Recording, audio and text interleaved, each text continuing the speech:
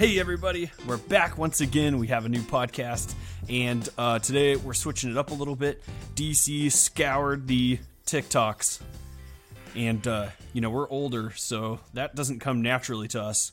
So he deserves at least a like for having figured out how to use TikTok. I think that deserves a like, right? Yeah, so I want to be clear about something. I didn't use my own account, so I actually had to utilize my wife's. I don't have a TikTok account, so this was completely new to me. So I kind of asked her, what do I do? And she's like, hey, this search bar, just put in personal finance and you'll get everything you need. And sure enough, the TikTok gods delivered. All right. So yeah, we got we got a good list here of like pretty highly watched videos on TikTok that we got to go through and just sort of, smack down, whatever you want to call it. Yeah. But before we get into it, yeah, or upvote. That's true. What are you drinking before we get started? Yeah, I've got my go-to old-fashioned Buffalo Trace. Nice. Okay. Because I know that this isn't being released on St. Paddy's Day, but it's being recorded on St. Paddy's Day, so we gotta, drink something. I got a Lost Coast Stout. So good deal. Yeah. I'll be drinking that while we watch this. So if you're watching with us, hit pause real fast, go grab your drink, sit down, and prepare to be entertained. Because you're definitely not getting educated. No. I mean, right, you will, but not yet. You get the point. Yeah, not by these videos. No. All right, here we go. First one. A 27-year-old male. Do you want to put $56,000 a year into an IUL? Holy shit. That's a lot for a 27-year-old, but let's see what you've got. All right, so we got Jimmy Dean here. He's 27, and we're going with standard health because I don't know your health. Underachieve, over-deliver. Minimum death benefit, maximum cash value. Young and healthy, so we're funding this for 20 years. Lifetime income benefit. This is your tax-free income for life. We're at a 5.77 for the illustration. 0.85% bonus with this company. Year 1 plan premium, $56,000. Cash value year 1, $50,300. Death benefit, $1.6 million. Year 5, cash value, $279,000. Death benefit 1.9. Year 10, cash value $662,000. Death benefit $2.3 million. Year 20, the last year you're paying on this policy. Cash value $1.9 million with a death benefit of $4 million. You're not paying on this anymore, but look at your cash value grow and compound. That's the power of compound interest right there. When it's time to retire, you're going to be getting $273,842 tax-free for the rest of your life. You will never outlive this. This is all non-taxable income. The government cannot touch this money. Because this IUL is properly structured, you will never run out of death benefit as well. If you live to age 120, you're still getting your $275,000 a year and a death benefit of $459,000. $273,842 times 60 years equals $16.43 million. The power of compound interest. 1.1 million, you turned into 89 million. That is compound interest at its finest, and you're getting paid $16.5 million tax-free. Follow to learn more about the IUL. Stand Store and Bow to set up your tax-free retirement. Comment your age and health if you want to see an illustration done for you. All right, that was pretty rough. You go first on this one. Go ahead. So I'm gonna leave the hot finance take to you. I'm gonna talk about the sales tactic or the marketing of this. So if you notice, what he does is he throws so many numbers at you so quickly that a normal person can't gather it and actually do the math that fast. So it's really flashy and it says a lot of stuff, but you got to get down on the finer details. So I'll give you the high level details, and I use the fancy Wealthy Idiots compound interest calculator here. Developed by old AJ over there. And after 20 years in a S&P 500 or a VTI total stock market index fund, you would have approximately $3.43 million.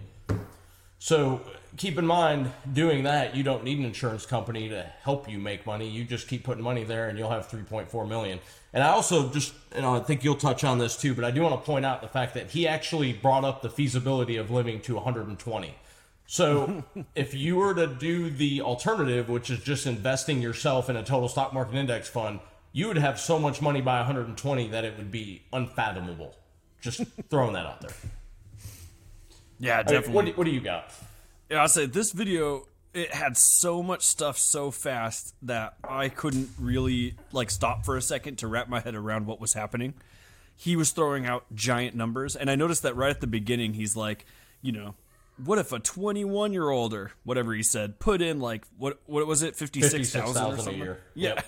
And then he was like, that's ridiculous, but let's keep going, because what he wanted to do was, by the time you get to the end, he wants you to forget the fact that, you know, there's no way you can put that much money into anything. No one at the age of 21, you know, obviously there's one-off people, but no one realistic at the age of 21 could do that.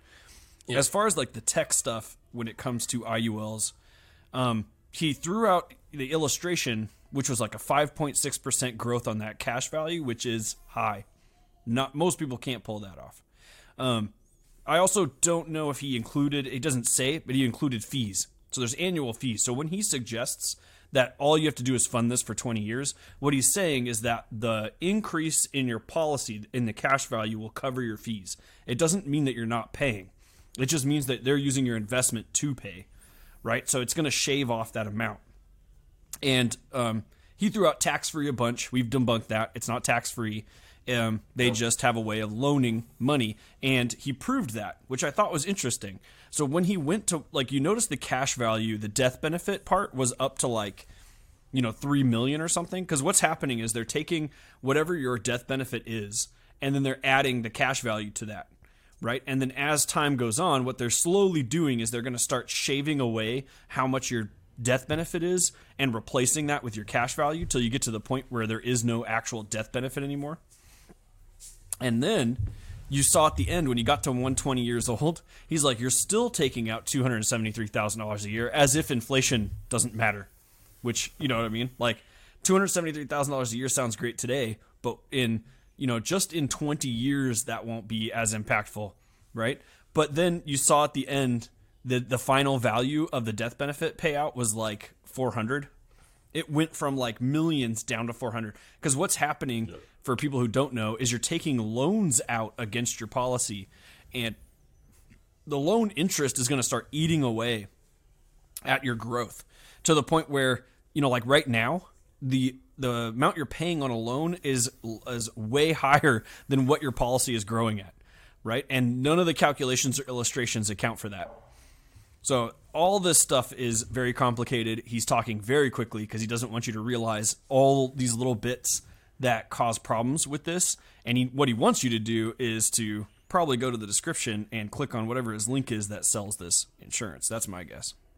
Yep, and there's also some key points here, so we don't just want to leave you empty-handed and make you think about the stuff on your own. If you ever get someone that tries to sales pitch you one of these policies, you can ask a couple key questions. One of them is, hey, can I pull my money tax-free at any time, all of it? And the answer is no. So you can't just lump sum take your money back. It's just like if you were cashing out a stock. You're going to pay capital gains on that. And then the second question is, hey, can I just take unlimited loans and never affect my policy? The answer is also no. Like if you keep taking bigger and bigger loans, you'll eventually crash your policy. And we looked up, there's a technical term for it. I don't remember what it's called. I think you described it as it's going to start eating itself. So there are negative implications with this. So you have to be really cautious on your withdrawal rate. So I think we've given you a couple pointers to watch out for on this. Yeah, it's just a bad video all around.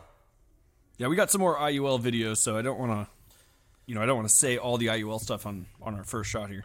Yeah, we've got some. Let's hit the second one. Bam. Here we go. It's a mistake you learned the hard way that you can now help people to avoid. Getting my children life insurance policies earlier in life. I have a 19-year-old daughter and a 15-year-old daughter. Had I gotten my 19-year-old daughter an insurance policy at birth, by the time she's 20, she'd have $800,000 to pull from her cash value to do whatever she needs to do with it, and she'd have over $1 million in a death benefit. Okay. Well, that was a quick one. I'm going to go first on this one because you went first on the last one. All I can do is my Trump face. You know, we could sit here and say like, oh, if you would have invested $1,000, you know, for your kid at the age of 0, by the time they hit X date, it would be whatever, right? I mean, and then we could just pick any number we want. So if you start investing in Wealthy Idiot's Capital Fund at the age of 0, by the time they're 20, they'll have $1 million to do whatever they want with. And we're forgetting the most important part, which is how much money is going into it to get them to this point, right? And that's all just breezed over. Like, obviously, Like, so how much fees are they paying? Not like, and you touch on this. This one ticks me off the most. Volatility when you're not using your capital is the best thing that you can have happen to you, right? It's not a disadvantage, it's an advantage, because it means that we get to dollar cost average down the slope until we get to the very bottom and we're buying stuff on sale, right? So when a kid is 0 years old, they don't need this cash. The market volatility works in their favor. Why would you go start investing that money into something that makes them like no difference, right? Why not put it into like, you know, some sort of college fund that gets the tax benefits so that they can use it at time of education or some junk, instead of just wasting tons of capital on fees for these insurance salespeople. All right, I'll let you go. This one ticks me off. Yeah, I mean, you said you gave your Trump face. I'm going to go ahead and give the Joe Biden. Come on, man. Come on, man. Like, Come on, man. This video is stupid. The whole take is stupid. There's no other way. Like, if you eliminate the wealthy from wealthy idiots, you just have an idiot. That's what's left. So that's what there is here.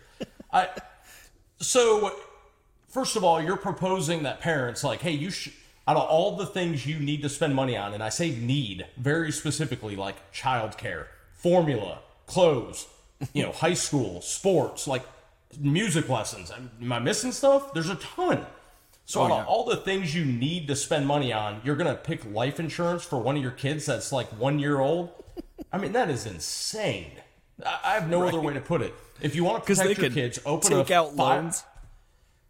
Yeah, so open a 529 plan and start paying for your kids to go to college in the future. So then when they graduate high school and they have, let's call it $250,000 saved, and they can go to any school they want for free, essentially, and not be burdened with student loan debt, you can look at your kids and say, hey, this is what I gave you.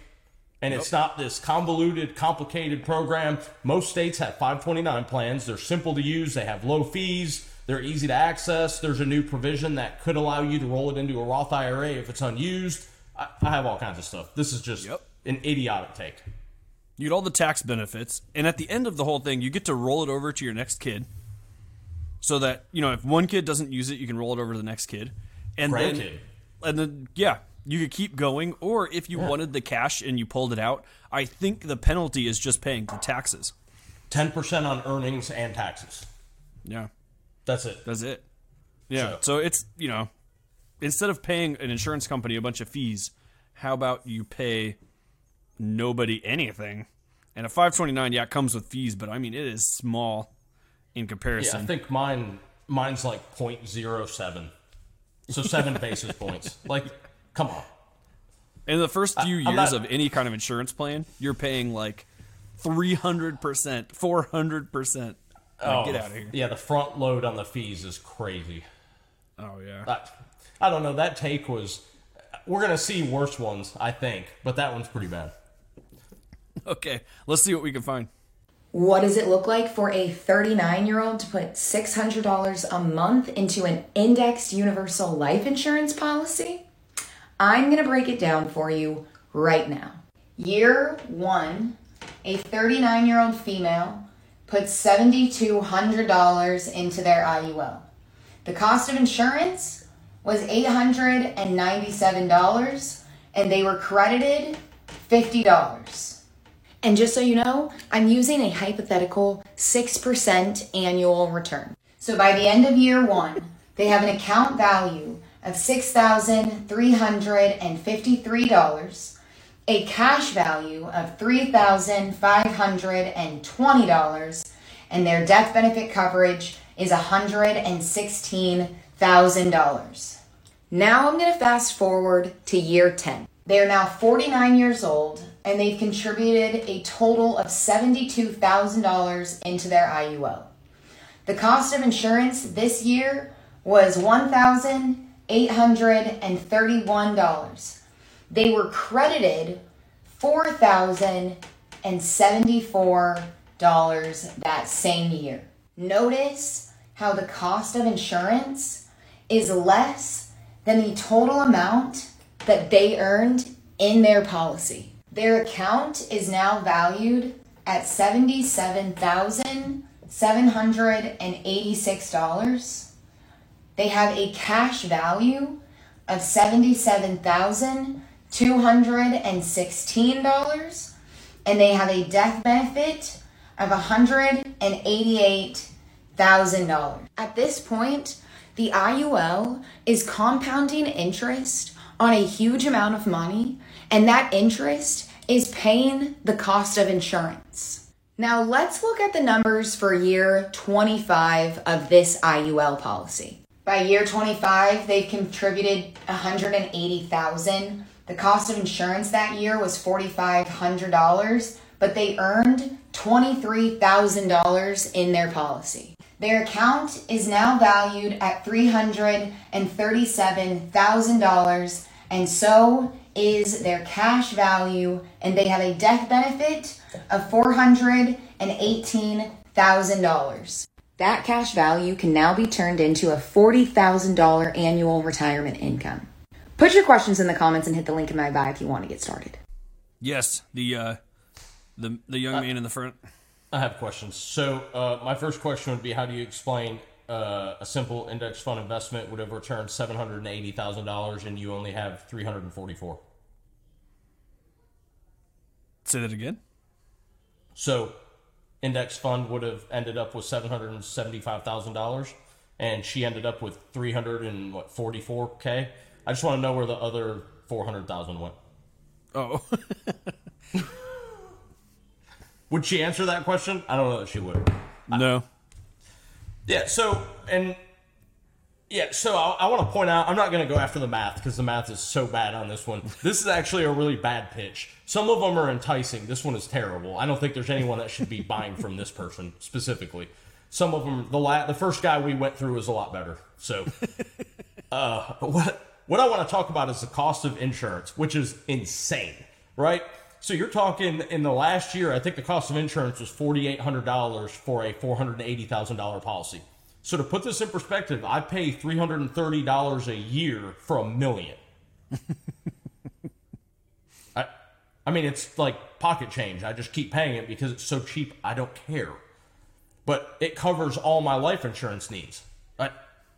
Yeah, so when you're talking about like, hey, I understand you lost some money, but it went toward life insurance. Yeah, and that's a terrible investment as well. You could have just bought term life at a decently young age. Hopefully you're watching this right now and you hear this. Get a good deal before you develop health conditions, and you can just pay low premiums for the next 20 to 30 years. Easy. Yep. Yeah, term and invest the difference, right? I mean, that's a long-standing statement, but we just can't see how that doesn't make the most amount of sense.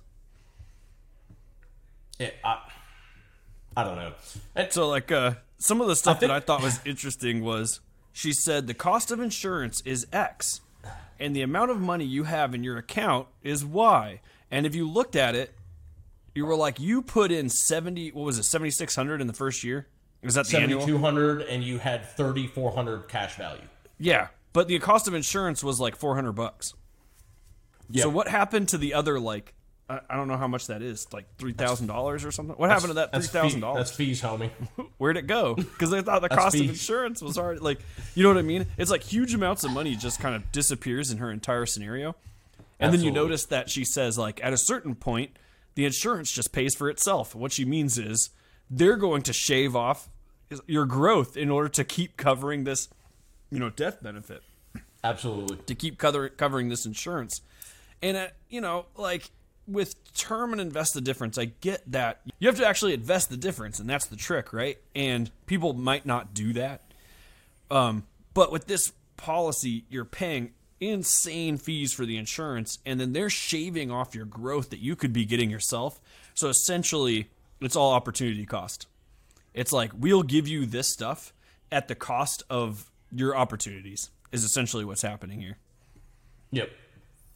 Yeah, and I think, one of the key parts, and we could have hit this in the last video when you talked about buying infants life insurance.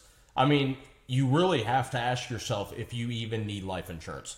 So if you're one of those people that knows you're going to start a family, you've had lots of partners, you're going to find that certain someone, maybe it's a good idea while you're 21 years old to buy a 30-year term policy for, $1 million, $2 million bucks. I'm not going to argue with it.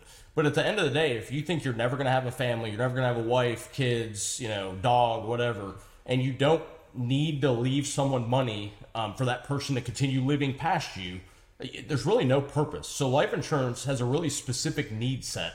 One of the biggest needs is if you have like a disabled child, you have to make sure you're leaving money for him or her to be taken care of. So there's all these caveats that justify why you need life insurance, but it's not just because you exist and you feel like you need it. That's not how this works.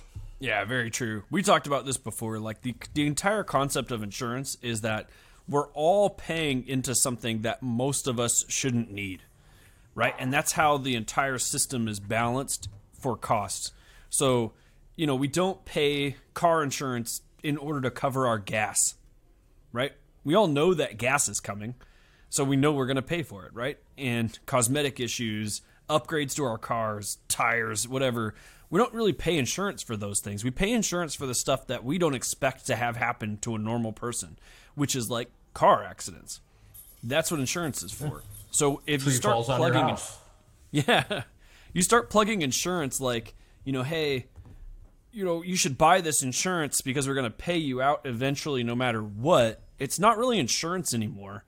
I don't know what to call that now. It's more like you're paying a company to hold your cash for you is essentially what's happening. Well, and they're telling you like, we will give you some of it back, but it's not going to be as good as it was when you gave it to us. We'll tell you that much. And that's essentially what's occurring here. Yeah. So I think it's also gambling in a way. So you got to remember, these insurance companies pay firms and a lot of people a lot of money to develop these algorithms that determine, your likely time of death, your life expectancy down to a, very specific point. So when they write you a policy, they're taking a calculated risk. And when I say calculated, they have a high probability of success that they're going to be right and you're going to croak at the right time, which means they pay out a minimal amount. So it's not like you're gambling, against your buddy and you have equal odds of a certain outcome. That's not how this works. The insurance company has way better odds than you do. If not, they would all be bankrupt. So just keep that in mind. It's turning into gambling. I just don't see the point. Imagine if you just started insuring every facet of your life. And I want to give an example because there's one very specific that makes a lot of sense, and that's doctors. So doctors, surgeons specifically, have extremely high incomes because of the use of their hands. So they usually take out disability policies that protect their earning power for their whole life. So if I'm a 35-year-old surgeon and I'm a brain surgeon and I'm making a ton of money, I take out this policy. So if I have something happen like a car accident or heaven forbid I cut my hand off and I can't work anymore, that insurance policy pays my income for the rest of my life. So that's a really good idea. But if I was to do the same thing, it wouldn't make sense. I work in an office. I mean, you could chop one of my hands off tomorrow and in a few weeks I'd be back to figuring out ways to do things one-handed. I mean, there's differences in different people in different situations. So just because an insurance product exists does not mean it's for you. Yeah. Oh, for sure. And then even in your scenario, most doctors don't expect to have that issue. The whole point is that most doctors are paying into this system and only a few are drawing out. Right? Absolutely. All right. And a general practitioner could pass on it completely. I mean, yeah.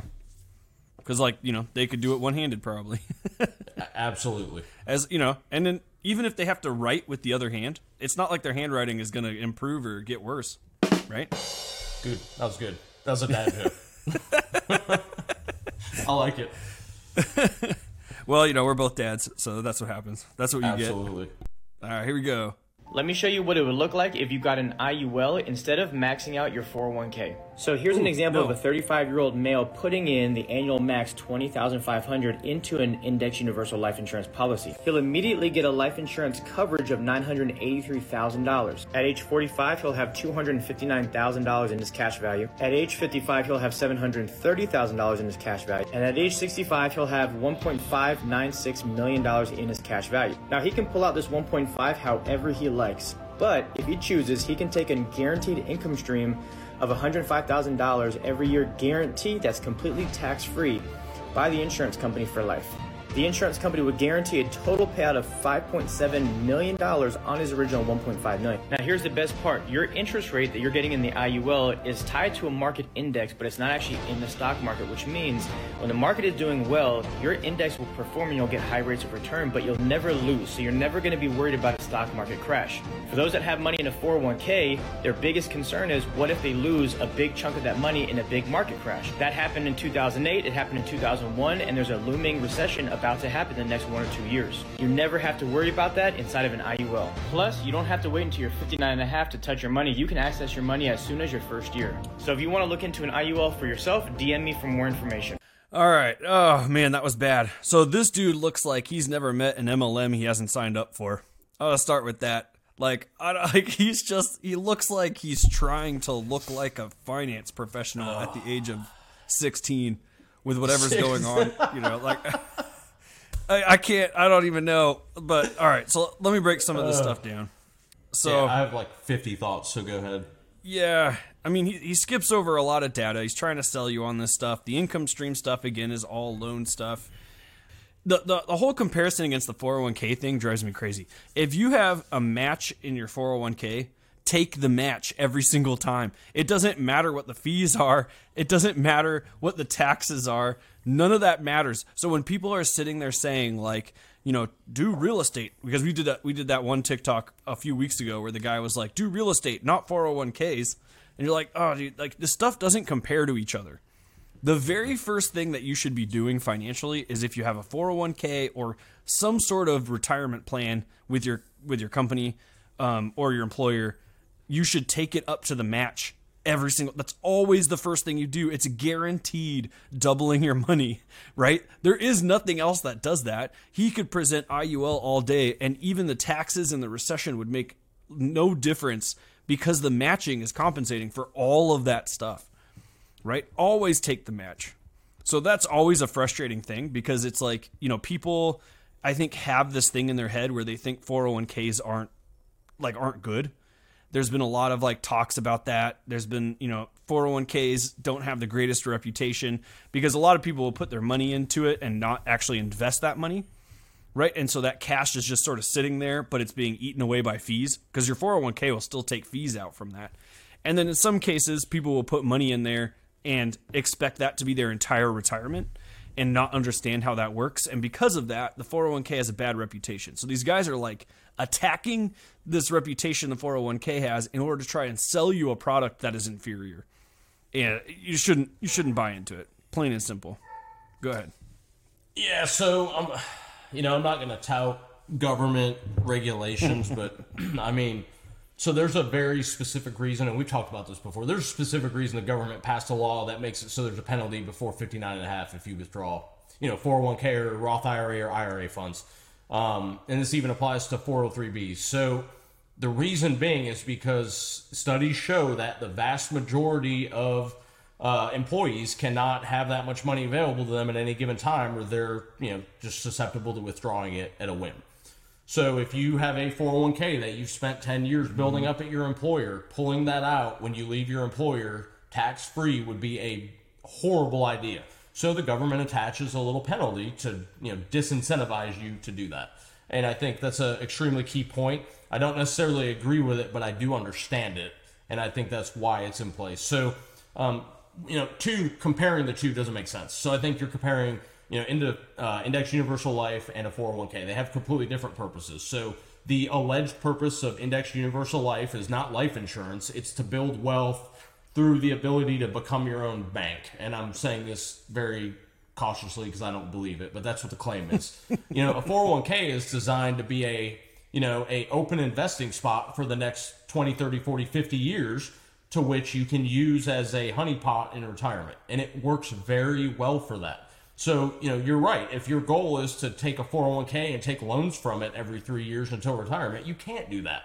I mean, you can to an extent, but you can't just carte blanche take loans without repercussions. So, we're talking about two different things. This would be like comparing buying real estate to investing in crypto. They're completely different.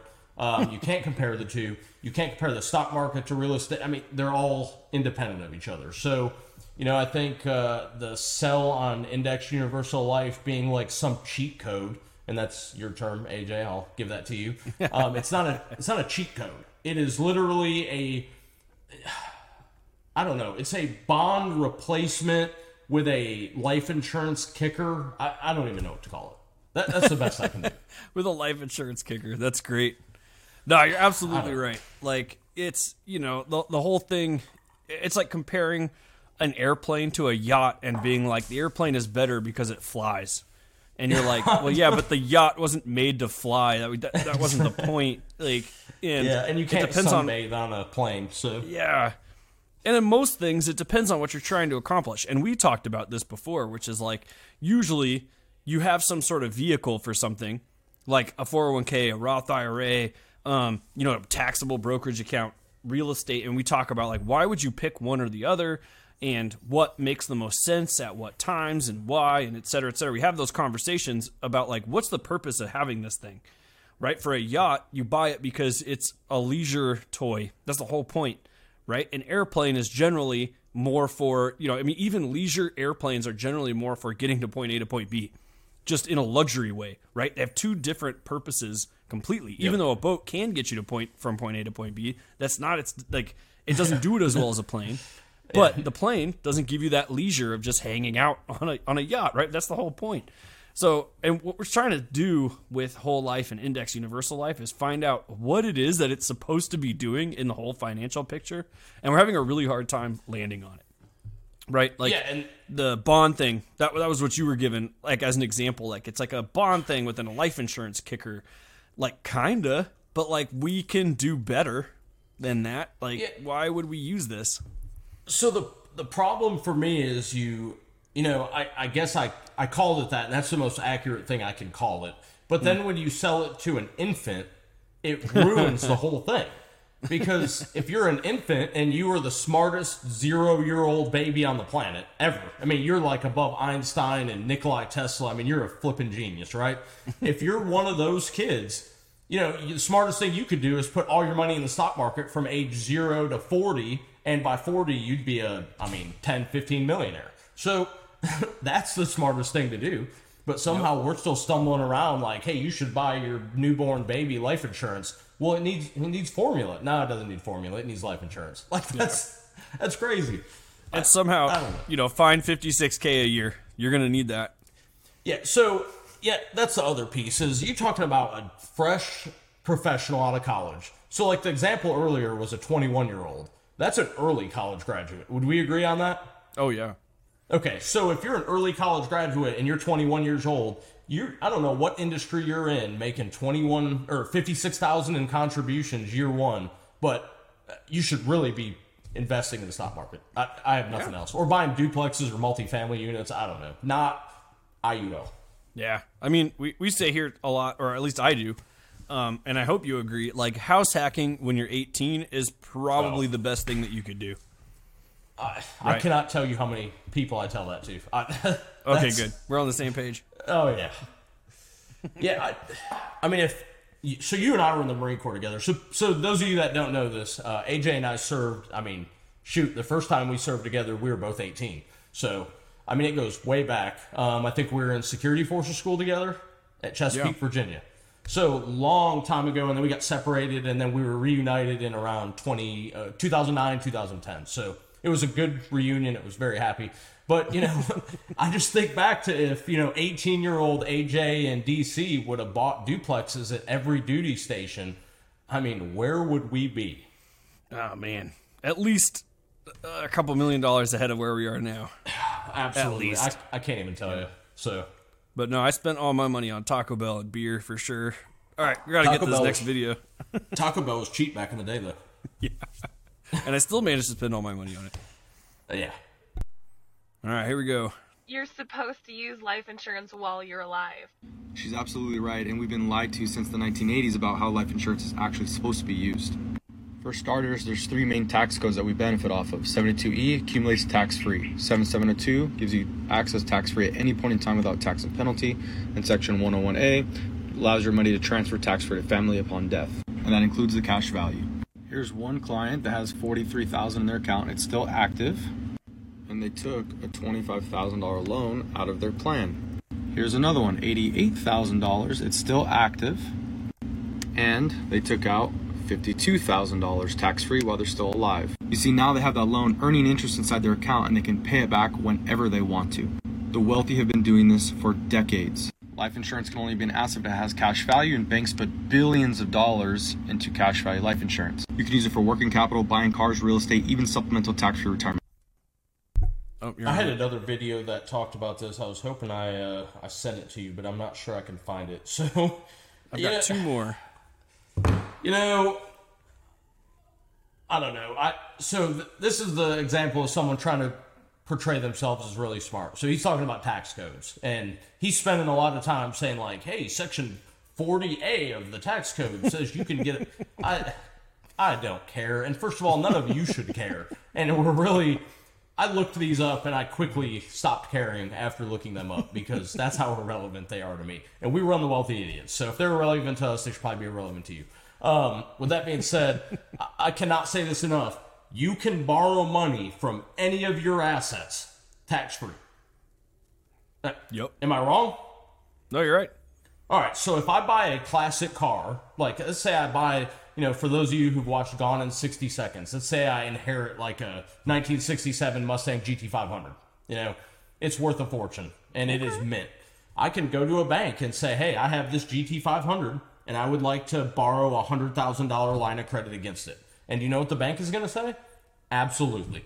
Because the car has value and the car has insurance, and they're going to say, hey, we'll absolutely give you loan based on that collateral, and you can spend it however you want.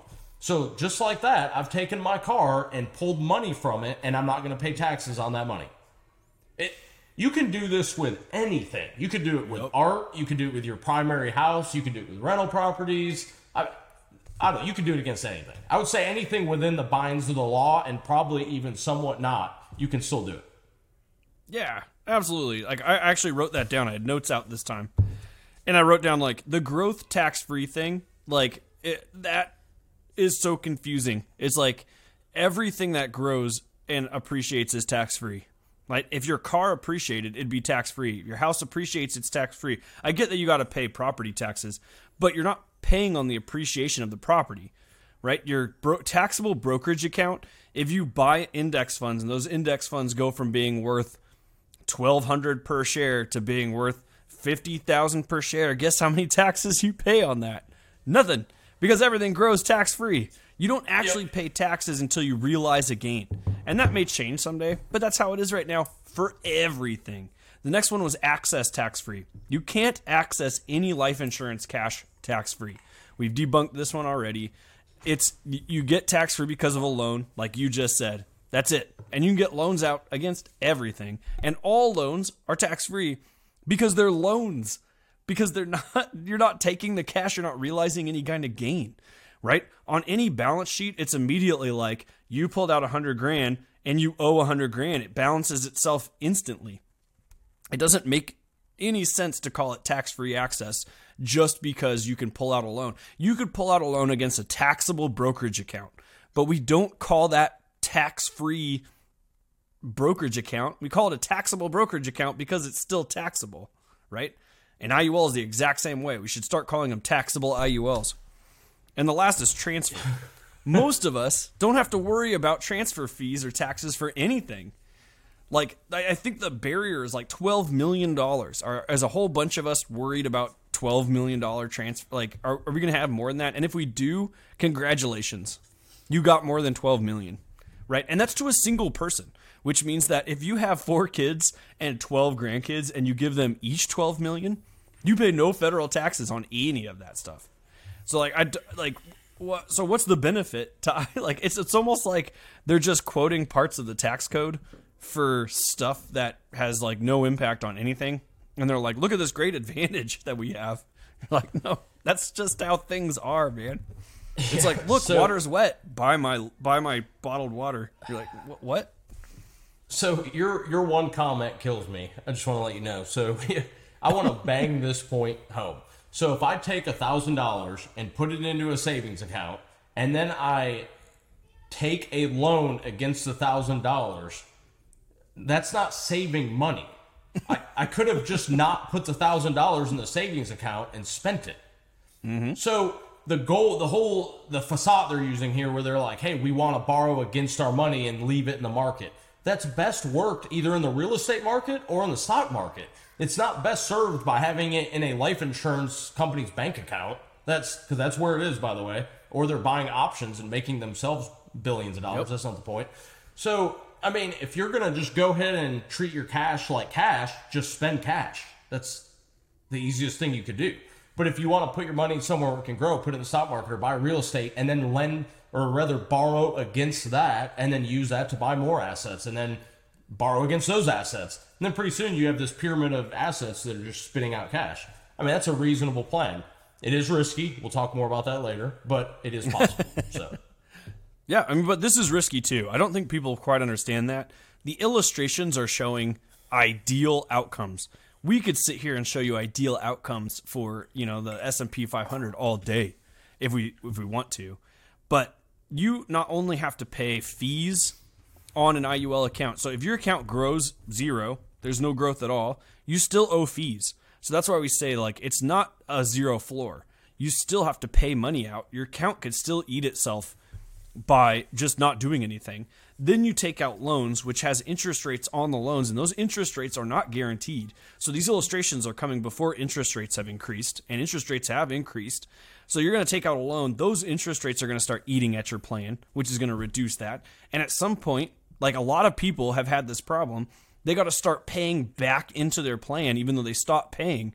They got to start paying back into their plan to make sure their plan doesn't eat itself. And if you're in retirement and all of a sudden your IUL guy calls you and is like, look, you got to pay us 20 grand or everything that you put into this is gone forever and the insurance company gets to have all of it, right? And you don't have 20 grand, what do?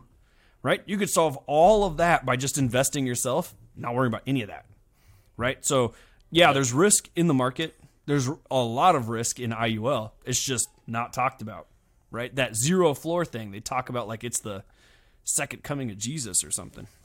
Yeah. All right, let's hit this next one here. Because you're going to... This is one I think that we both were just profoundly astounded with. Life insurance is the world's safest industry.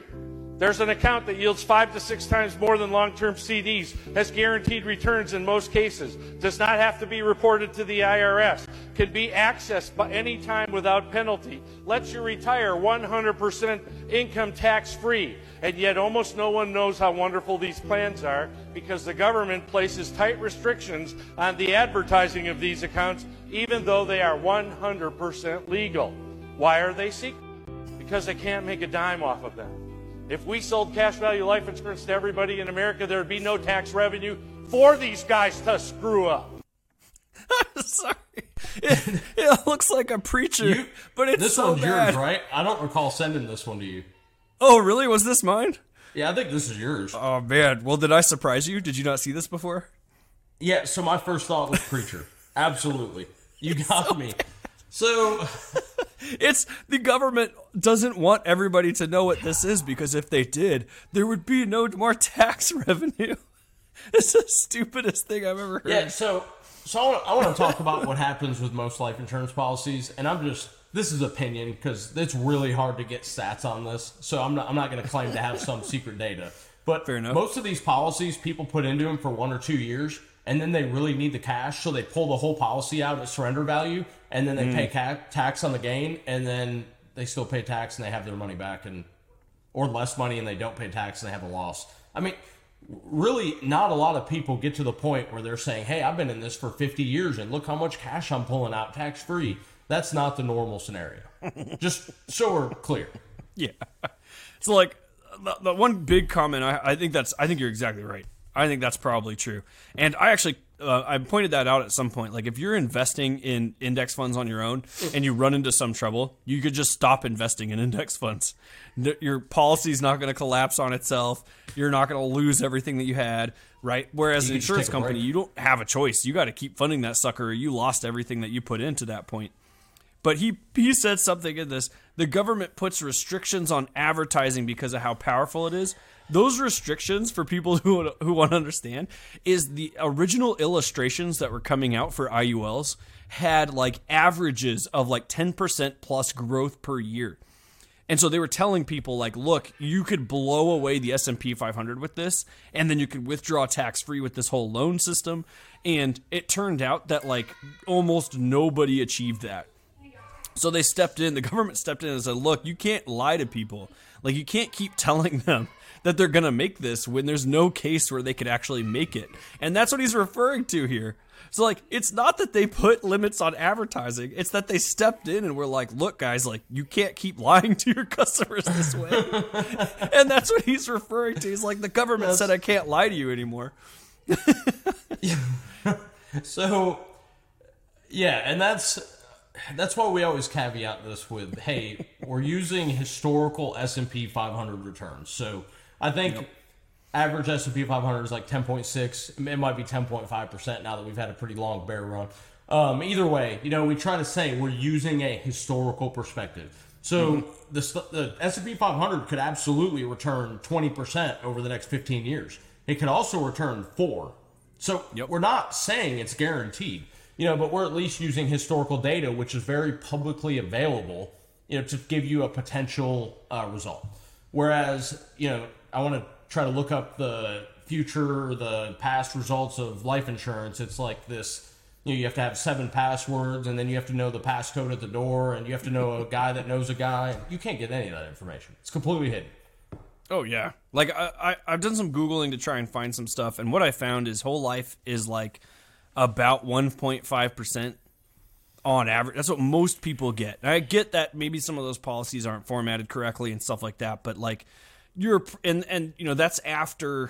that's including the fees that you're paying, because that's part of the investment, right? Like every dollar that leaves your pocket, you want to know how much you're getting in return for that dollar that's leaving your pocket. You don't care about like, if I give you $7,000 and $4,000, $5,000 worth of that just disappears instantly, and then we just pretend like that didn't happen and we're just counting the percentage of growth on what's left over. That's not a realistic number. It doesn't count because I lost thousands and thousands of dollars. And like you said, we can count that as cost of insurance, but you're paying like, you could basically find pennies on the street to cover that for term life. So it doesn't wash. It doesn't make, any kind of equivalent there. Yep. So I got one more video, and then do you have time? Yep, I'm good. I thought you had one more. Let's hit this last video. Hopefully it brings people a little further up. The most common financial mistakes that people can make. This is a very specific mistake that I see, but it's so worth talking about. So something like a Roth IRA or a 401k, these are both retirement accounts, right? They're investing accounts for retirement. And I see this especially with women, is they believe that that is the investment itself. So if you put money into a Roth IRA, it's not like a bank account where you can put money in and be like, cool, I'm done. You have to not only put money into the account, but you then need to go buy things with the money. The Roth IRA is just the account that holds the investments. It is not the investment itself. So I will see people put, let's say, $500 into a Roth IRA. They will just put it into the account and they're like, cool, it's invested. It is not. It is in financial purgatory. It is just sitting there waiting to be invested. You have to take that $500 and go buy something like an index fund or a stock or a bond. This is like literally costing people millions of dollars. Right. Yeah, so I love the phrase financial purgatory. It's my favorite part of the whole video. Financial purgatory. Yeah, so I'm gonna let you touch on the investing part, but I thought you were actually gonna show another video, so I wanted to talk about, I have one real final take on this whole thing, and we didn't see a TikTok that talked about it, but a lot of the claims you hear is, this is what wealthy people do, and I think maybe one video kind of alluded to it, so I want to shift gears. Yep. So go ahead. There's a TikTok video of a guy, and I thought I sent it to you. I may not have, but he's talking about it, and he's like, hey, full disclosure, this is my Fidelity account, and it's got $10 million in it. So here you go. You could see it. He's like, oh, by the way, I have a bunch of rich friends, and none of us buy life insurance because it's stupid. So this is an actual, I would call a guy in 2023 that's just sitting around in his sweatpants with $10 million. I'd call him pretty wealthy. Agreed? Yeah. Yeah, I mean, and he's saying, like, why on earth would I buy this? He's like, instead, I buy stocks and real estate and crypto and, you know, classic cars that gain value and all kind of art, like virtually anything. It ain't life insurance. So no. Yeah, one of the videos you had said something about this is what the banks do, right? And if you sat down and figured out what the banks do compared to how much they're putting insurance, it's not a lot. And they talk about like, oh, this is a type A investment. They don't put customer money into insurance. And we broke that down before. They do some sort of trick with people's benefits because they also have to get specific life insurance benefits that they give to their executives. So their executives sign up for some of these benefits. Then they use that to provide the benefit, but also to then cash flow other benefits to the executive. That's what they're doing with that. It's not that they're like investing customer funds. They don't find that safe. They're not hiding money there. And then bank-owned life insurance, BOLI, BOLI, is not what you and I get to order.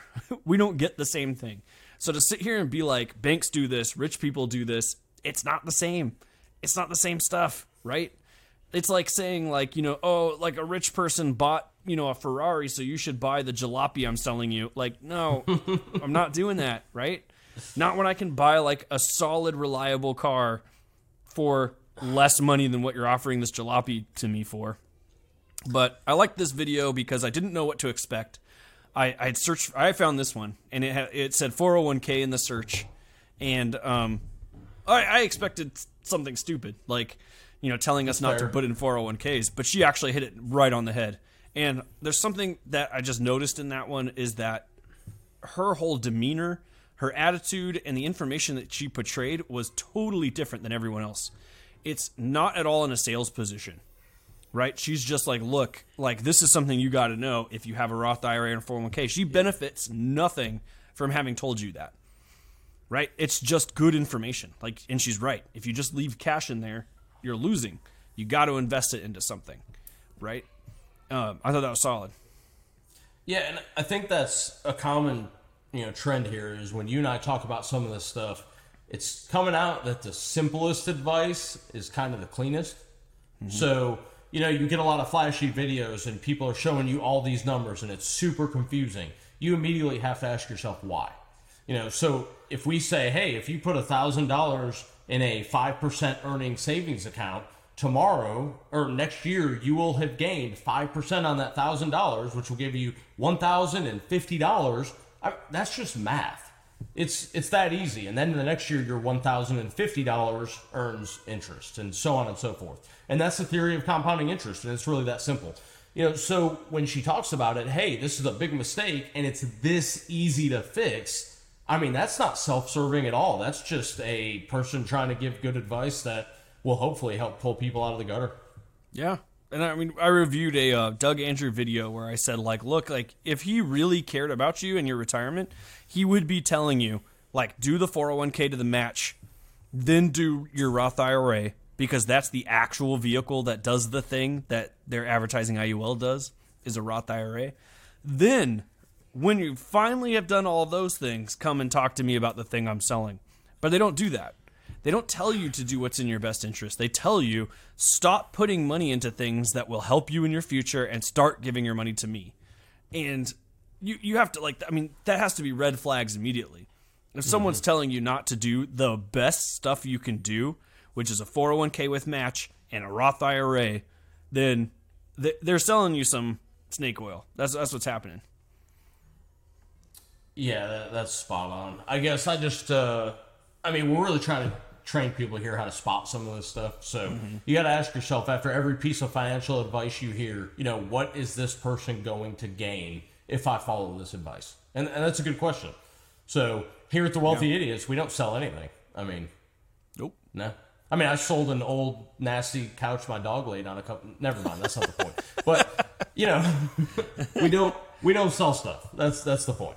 Yeah, you know, we don't sell financial services. We don't peddle courses. And, you know, I'm not going to say that at no point in our future we're not going to provide anything, you know, that costs. But I think that, you know, it's our intention to make sure that what we're doing is providing the best financial information to people, the best tools to people.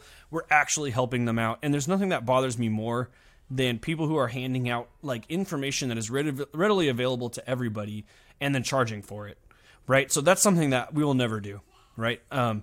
Dave Ramsey does that. I'm going to hurt some feelings with that one.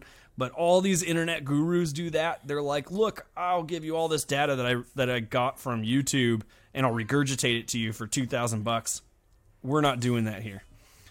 We're just trying to tell you guys, like, this is what we've done. This is where we've been successful. This is our research, and that's it.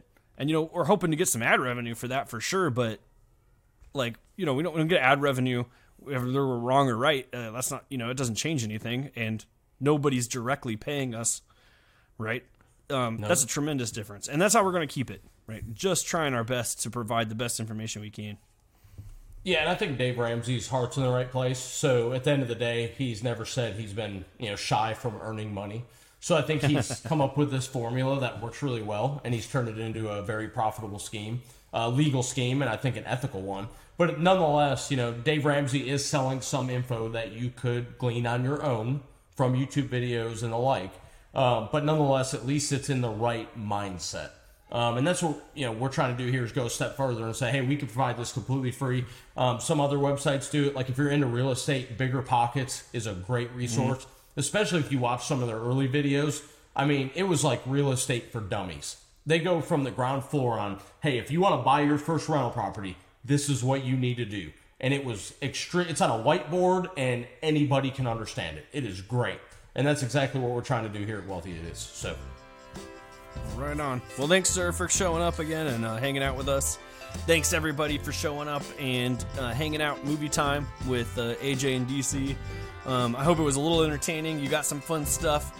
If there's something you guys want us to react to, like, drop some links. I think that'd be fun. Like, we can always take suggestions on stuff. We don't see everything. So that'd be pretty cool. And check out wealthyidiots.com. Make sure to smash that like button real fast. Anything else? No, I think next time maybe we come up with 3 videos each and don't show each other, and then see how the we have the other person react. Oh, I like that. Absolutely. Okay. I like that. Let's do that. Yeah. All right, man. Well, thanks for stopping by, and we'll see you all guys next time. All right, guys.